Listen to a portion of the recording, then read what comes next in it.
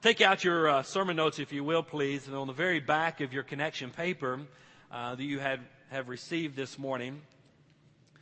And I want to share with you a thought, really, that comes out of our D6 curriculum.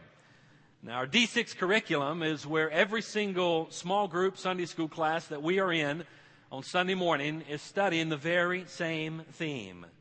The entire family is studying the very same topic, the very same scripture, the very same theme all week long.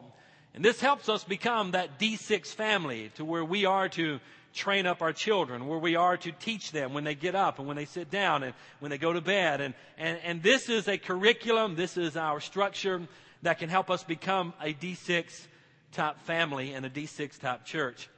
Our theme today, our topic today that we are discussing is the topic of love.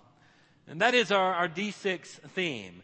Our goal as we look into our curriculum is to grasp that love is a command and responsibility, not a mere feeling or emotion.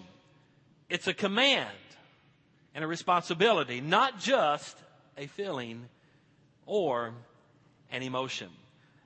This week, as I have finished out last week's lesson and looking forward into this week's material and the topic of love, there was a verse that automatically came to my mind whenever I saw that the theme, the topic, was going to be on love.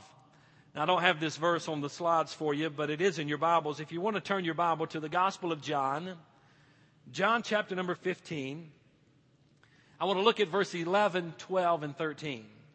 The Gospel of John chapter 15, verse number 11. Jesus says this. He says, I have spoken these things to you so that my joy may be in you and your joy may be complete. Verse 12, this is my command. Love one another as I have loved you. And then verse number 13 is the verse that really came to my mind whenever I saw this topic.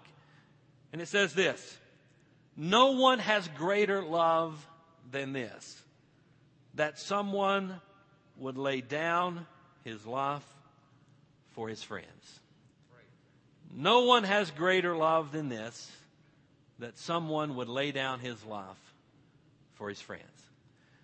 And I believe Jesus was talking about himself in that particular story when he was talking. And we're coming into the Easter season, and we're coming into the time of year that we pause and we reflect a little bit on the death and the burial and the resurrection of the Lord Jesus Christ. In our D6 curriculum, whenever it's talking about love, it tells us that love is a command, that love is a choice, and that love is a relationship. And that's what we're going to be studying this week as you look at all these different passages of Scripture that deal with these three topics. Love is a command, love is a choice.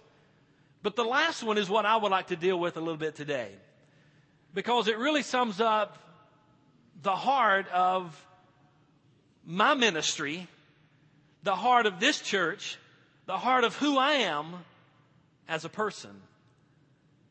That love is about relationships.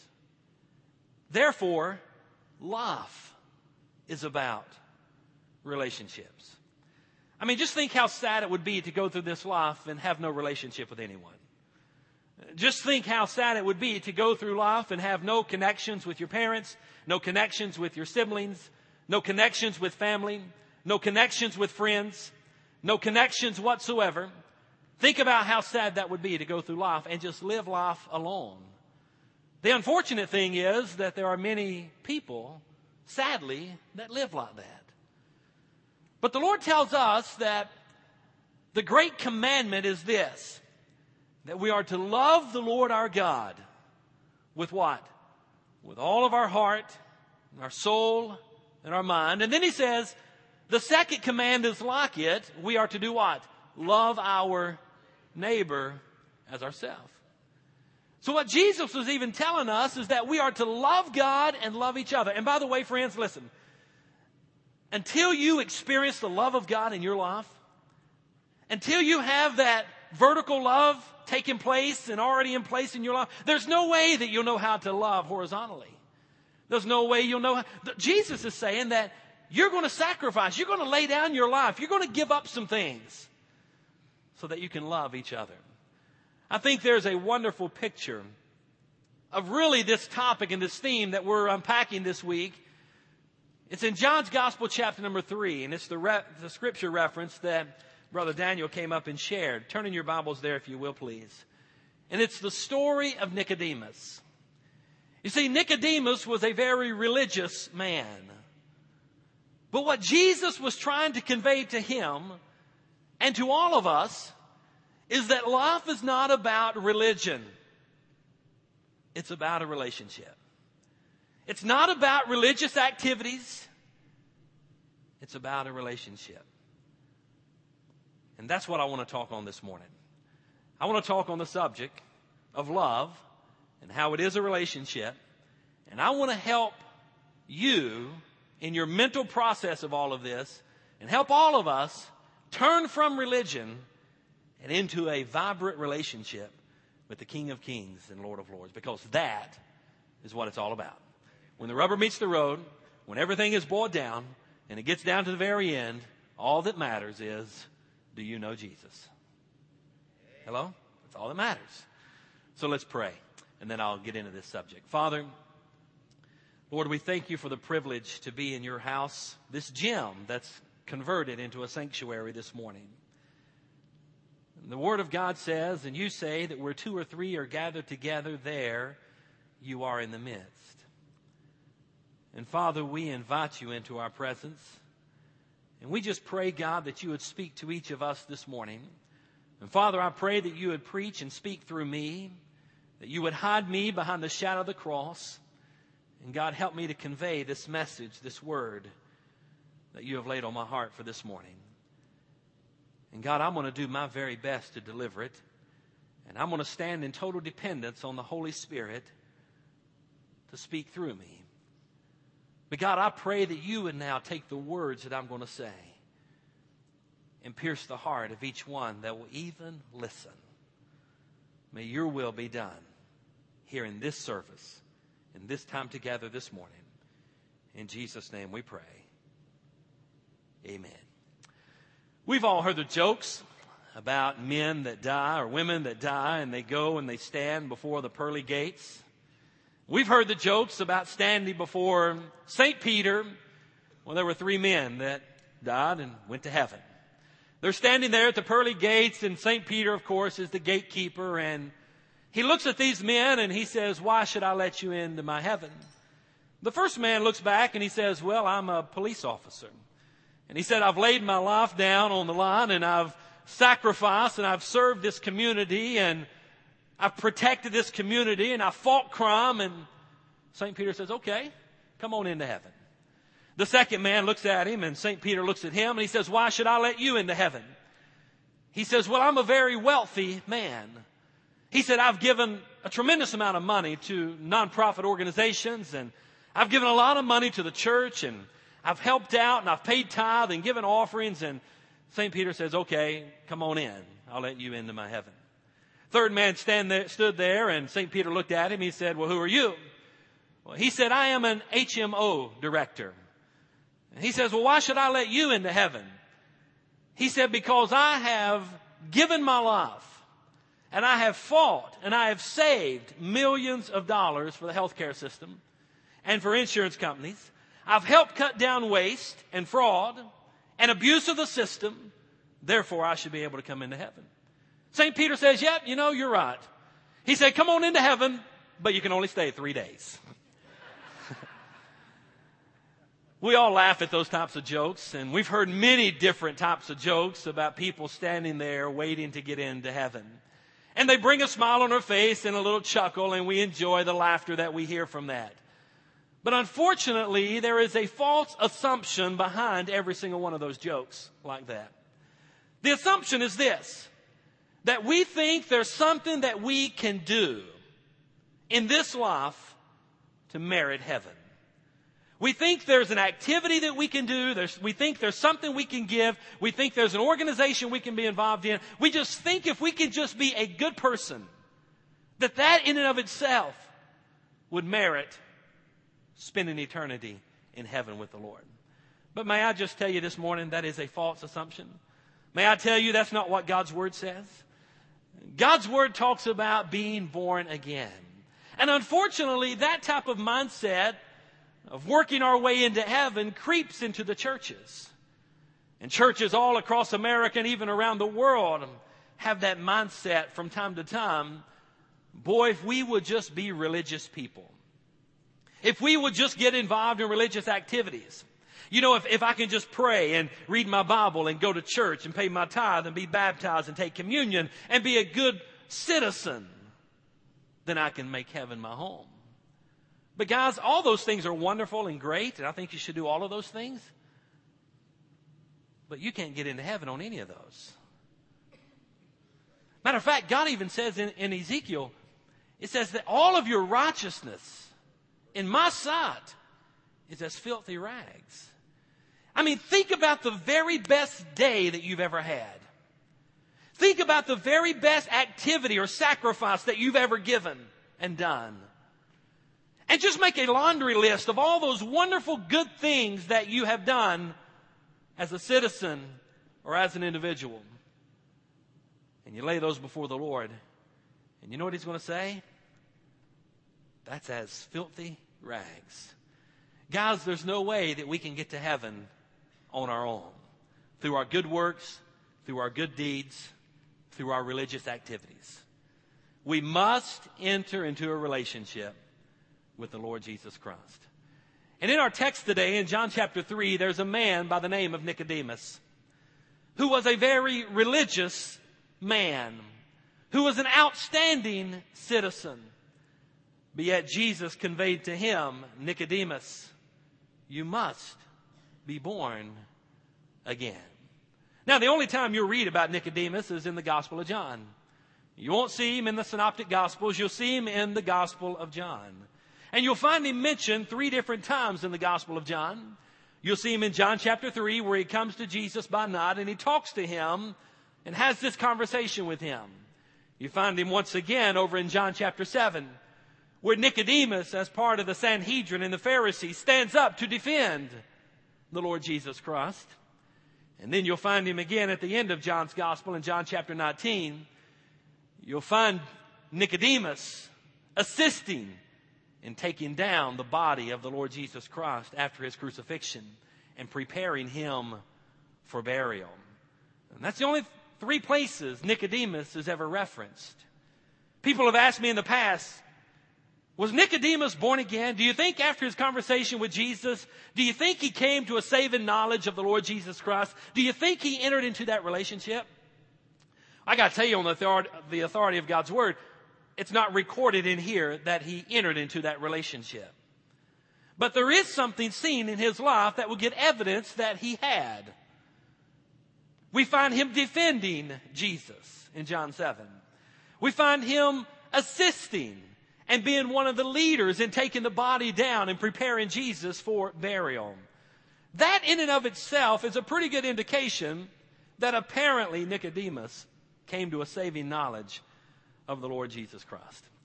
And he took that lesson to heart and he entered into that personal relationship. What greater love has this than a man lay down his life for his friend? And guys, that's what Jesus has done for every single one of us. And the only way that any of us will get into heaven is when we enter into that relationship with Him. There's a lot of different things we can see about Nicodemus, but I want you to know this. He was no ordinary citizen. I mean, Nicodemus was in a very elite group. I mean, just in and of himself, if you will. The Bible records for us that he was a very wealthy man. He's a very rich man. The Bible also tells us that he was a very respected man. Nicodemus was a religious man. He was one of the Sanhedrin. He sat on the, if you will, the Supreme Court of his day, dealing with Jewish law. He was a very religious man. The Bible says that he was a ruler of the Jews. Nicodemus was a role model.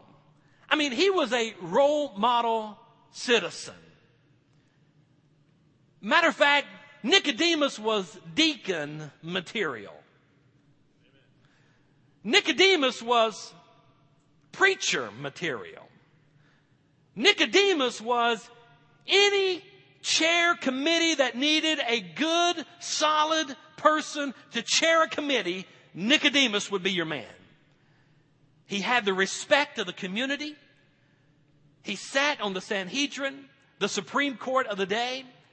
He was very wealthy. He was very well respected. He was simply a role model. But here's something that he had, I think, that is a trait higher than any. He had a deep respect for Jesus Christ. He respected what he said. He respected the words of the Lord. Therefore, he went to him and engaged in this conversation. Now, Jesus has a wonderful way of just cutting to the heart of the matter, does he not? I mean, we see in John chapter 3 and verse number 3, if you have your Bibles, you may want to look there. The scripture says that Jesus replied, he said, I assure you, unless someone is born again, he cannot see the kingdom of God. Jesus cut straight to the heart of the matter, straight to the heart of the question that Nicodemus had. And he said, Nicodemus, you're an outstanding citizen. You're a very religious man. You're well respected in the community. You're a great role model for, matter of fact, any mother raising her child would say, look at Nicodemus. I want you to be like him. But Jesus looked at him and cut straight to the heart, straight to the core. And he said, Nicodemus, I know all these qualities and these attributes the world really esteems and values. And there are very good attributes. But Jesus said, you must be born again. This passage of Scripture in John chapter 3 reveals 4 or 5, 6 or 8 different things. I'm going to try to unpack a couple. There are 2 primary truths that we get out of this passage of Scripture. And I'm going to look at each one of those truths and share with you 4 things about those truths, but I promise you I will rapidly get through this. I've probably already taken too much time. I understand. But truth number 1, I want you to write this down if you will, please. Number 1, being born again is not about human efforts. Being born again is not about human efforts. Listen, guys, if anyone deserved eternal life, if anyone deserved to enter into heaven, it was Nicodemus. Hello? I mean, if anyone deserved it, he did. But this passage of Scripture shares with us that entering into heaven and having eternal life and being born again, it's not about human efforts. What is it about? And it reminds us that position does not save us. Nicodemus had a wonderful position. He was part of the Sanhedrin. He was part of the Pharisees. Outwardly, Jesus said, man, you look good on the outside, but your heart is desperately wicked and far from me. Listen, position does not save us. Number 2, jot this one down. Popularity doesn't save us. Nicodemus was a very popular man, but popularity doesn't save us. Thirdly, jot this one down. Prestige does not save us. Now, Nicodemus was a ruler of the Jews. I mean, if anyone had any spiritual questions whatsoever, they would come to Nicodemus. But that prestige that he had can't save him. And fourthly, we're reminded that piety does not save you. You see, he, as I already mentioned, he's part of the Pharisees and the Sanhedrin and the court, the Supreme Court of the Jewish law. And sometimes you get in that position, you get very pious with all the wonderful knowledge and great knowledge you have, but piety can't save you. You can't get into heaven with that.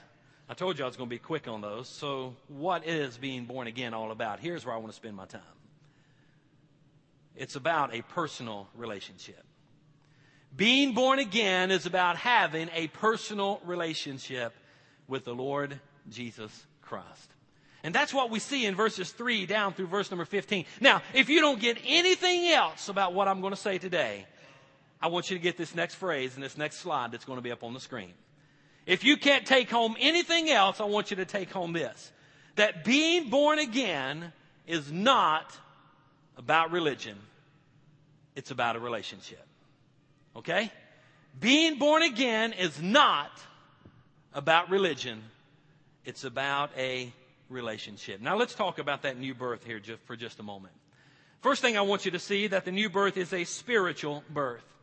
He looked at Nicodemus and he said, unless one is born of the Spirit, in verse number 5, he cannot see the kingdom of God.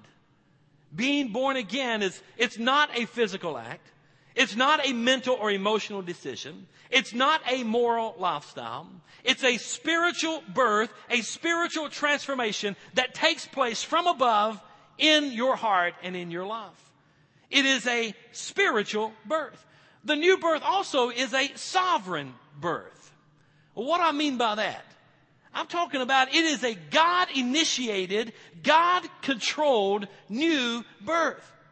Guys, do you realize that all of our salvation, that it was planned out by God the Father? I mean, Jeremiah 29:11, that card, Catherine. I love that verse. God has a plan for you. Guys, do you realize that the Scripture teaches us that before the foundations of the earth, the universe, and all that we know of, before any of that ever existed, God knew that He was going to create mankind. God knew that He would give man a choice in the garden. God knew that Adam would make the wrong choice. God knew that sin would enter into the earth as a result of that. God knew that our relationship and our fellowship with Him would be broken. God knew that there would have to be a way to redeem us, to build a bridge so that we could have that relationship with Him again. And God even knew that His Son Jesus would be the one that would die on the cross for our sins, be buried 3 days, and rise again the third day. I'm telling you, before anything was ever created, God knew all of that. So sovereignty, God's sovereignty, is very much at work in our life whenever we come into that relationship with Him. As a matter of fact, the Gospels also teach us that you just can't come to Christ anytime you want to come to Christ. You can only come to Christ whenever the Holy Spirit of God woos you or draws you to Him. Now, thankfully, through the preaching of the Word and the studying of the Word of God and the hearing of the gospel message, the Holy Spirit uses that to convict our hearts and draw us to Him. But let me tell you something, guys. It is God initiated. Okay? It is God controlled, this new birth. It's a sovereign birth. The third thing I want you to get is this. The new birth is a supernatural birth. You see, it's a heavenly matter. It is completely impossible. It's completely impossible to get saved on human terms.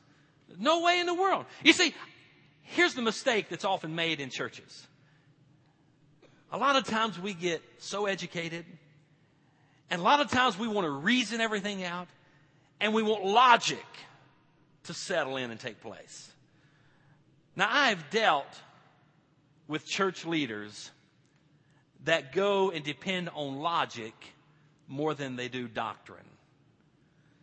Hello? I have seen Christians and believers really lean more towards logic than they do the Word of God. But listen, guys, the only thing that will stand the test of time is the Word of God. And we've got to build our foundation. We've got to build our belief system on God's Word. Hello? Not some man's logic. There's nothing that you can put forth any human effort for and merit salvation. It is a supernatural birth. And the transforming power of the Holy Spirit rests upon us the moment that we accept Christ as our Savior. We believe that we've sinned. We repent of our sins. We believe Jesus paid that sin debt. And we ask Him to come into our heart and into our life. It's a supernatural act. The last thing I want to share with you is this. And I've got the sermon notes wrong there, so you're going to have to make a change on that. But it's this. The new birth comes only through a Savior. The new birth comes only through a Savior. John 3, verse 13 and 15 says this. No one has ascended into heaven except the one who descended from heaven, the Son of Man. Just as Moses lifted up the snake in the wilderness, so the Son of Man must be lifted up, so that everyone who believes in Him will have eternal life. Now, guys, let me remind you of a story that's found back in the Old Testament. When the children of Israel had sinned against God. They had started really nagging and talking badly about Moses. And they were sinning against Moses and God. God sent fiery serpents into the camp. And these fiery serpents, these snakes, came in and started biting the Israelites. Many of them were dying. Finally, they recognized their sin. They go to Moses and they say, Moses, intercede on our behalf and pray that God will remove these snakes. We're losing our family members. We're dying left and right. We realize we've sinned. And Moses intercedes. And he goes to the Lord and he prays. He says, God, remove these snakes. But I want you to notice what took place in that prayer, how God did not answer that prayer. God did not come in and remove the snakes. The snakes were still there. But God told Moses to do this. He said, take a serpent and an image of a serpent and raise it up on a pole. And when anyone will look to that serpent on a pole, they will be healed. Now you got to remember, there's millions of people in the camp right now. I mean, I don't know how many people are in a 20-mile radius. Anybody know? Anybody got any numbers on that? How many people you think? I don't know how many is in St. Louis. What's the population over there? Do you know? I'm talking about millions of people in the Israelite camp. Let's just say that, somebody can correct me later, but let's just say it's the entire Metro East and the whole St. Louis region is the camp of Israel. And these snakes have been sent in. And they're biting people and people are dying. And God says, just raise up this serpent on the pole. Matter of fact, we still acknowledge that symbol that was first introduced. You look at an ambulance or a paramedic and you'll see the serpent on a pole there. That's where they got this. It's there.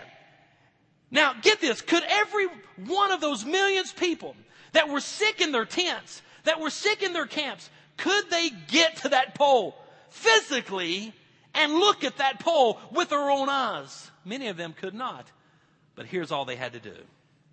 They simply had to look by faith to that serpent that was on a pole that Moses had lifted up, and they would be healed. Notice the snakes are still in the camp, but once they are bitten, all they have to do is look to the serpent that's been lifted up on the pole in faith, and they would be healed. Guys, all of that is a type of salvation that's taken place in our day. You see, the serpents are a type of sin that's in our life today, that's in our world today. Sin is not removed just because we come to a saving knowledge of faith in Christ. It's still there, right? As Moses lifted up the serpent, Jesus is saying, so must the Son of Man be lifted up. That's the cross. That's Calvary. And whenever we look up by faith, you see, I would love to go visit the Holy Land. I've never been there. I would love, even in the day that we live in, with all the instability, if you will, that's over there in the Middle East, I would still love to go. And I would love to go walk where Jesus walked, and I would love to see Mount Calvary, and I would love to go see the tomb, and I would love to see all of that. I've never been there, but I have already looked there by faith. Hello? When I looked to Jesus on the cross by faith, my sins then were forgiven. And I entered into that relationship. Guys, that's what I'm trying to say. Life is about a relationship with Jesus Christ. And just let me say this. God is after your heart today. More than anything else, He wants your heart. He's not so much concerned about all your religious activities, but He is concerned about your heart. Watch this short video clip, and then I'm going to wrap it up.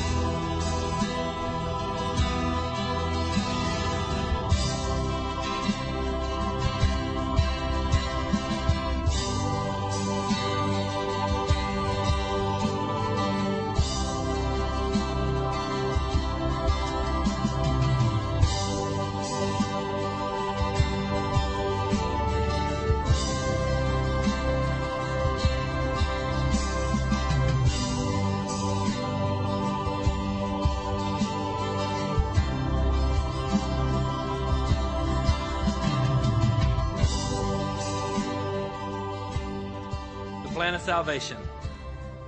The plan of salvation. It was initiated by God the Father. It was implemented by God the Son. And it's empowered by and through God the Holy Spirit. 4 things that almost hindered Nicodemus from coming to Christ. Write these down. Pride, tradition, ignorance, and misunderstanding. Those 4 things almost hindered him from entering into a relationship with the Lord Jesus Christ. Pride. He was a religious man. He was already esteemed one of the highest religious leaders of that day. And it could have very easily hindered him from coming to Christ, but he overcame that. Tradition. He was a ruler of the Jews. He was a teacher. He was a religious leader. He overcame that. Ignorance. How can a man be born again when he's old, he asked. Jesus explained that to him. And that's what led to the misunderstanding that he had. And Jesus said, "Oh, Nicodemus, do not marvel. Do not be amazed. You must be born again." I wonder, as every head is bowed and every eye is closed, this morning I want you to know, as we study the topic of love this week, that there is no greater love than this, than that a man would lay down his life for his friends. And guys, the moment that you enter into that relationship with the Lord Jesus, that's when your name is written into the Lamb's Book of Life, and God the Father can then call you his friend.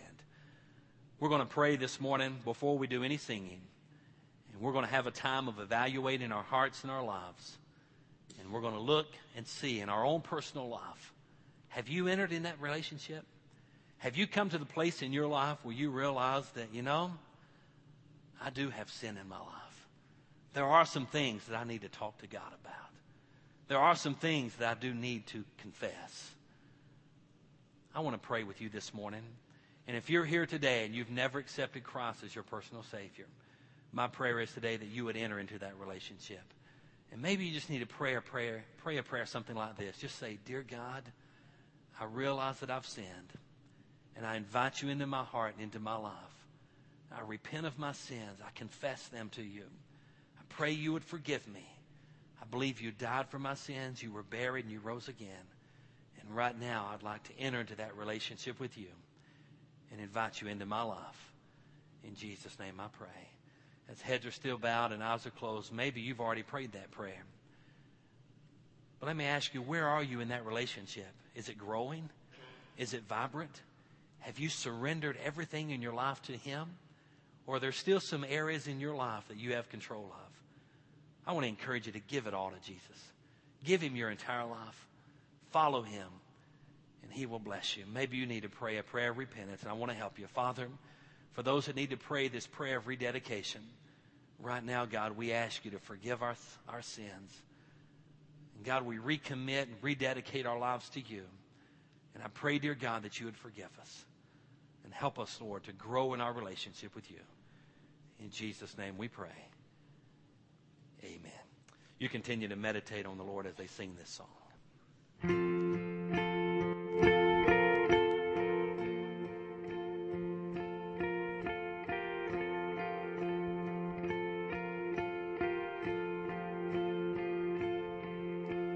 Purify this tainted soul. I'm tired of living life a fool. Soften up this hardened clay. To be a servant, this I pray. A reflection of you I long to be. So your kingdom I will seek.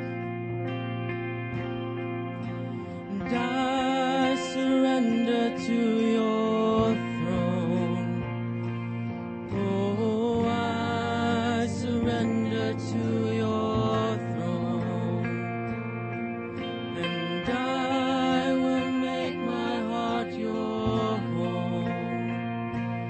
Oh, I surrender to your throne.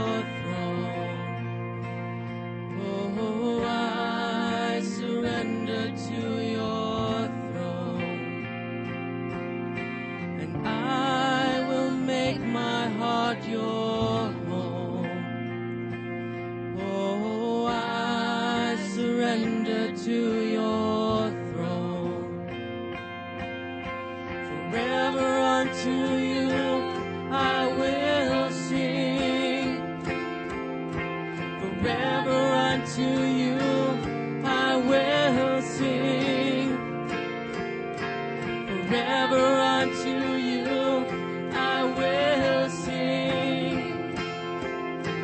Forever unto you I will sing. And I surrender. I surrender. I surrender now. Oh, I surrender. I surrender. I surrender now. Oh, I surrender. I surrender. I surrender now. Oh, I surrender. I surrender. I surrender now. Soften up this hardened clay, to be a servant this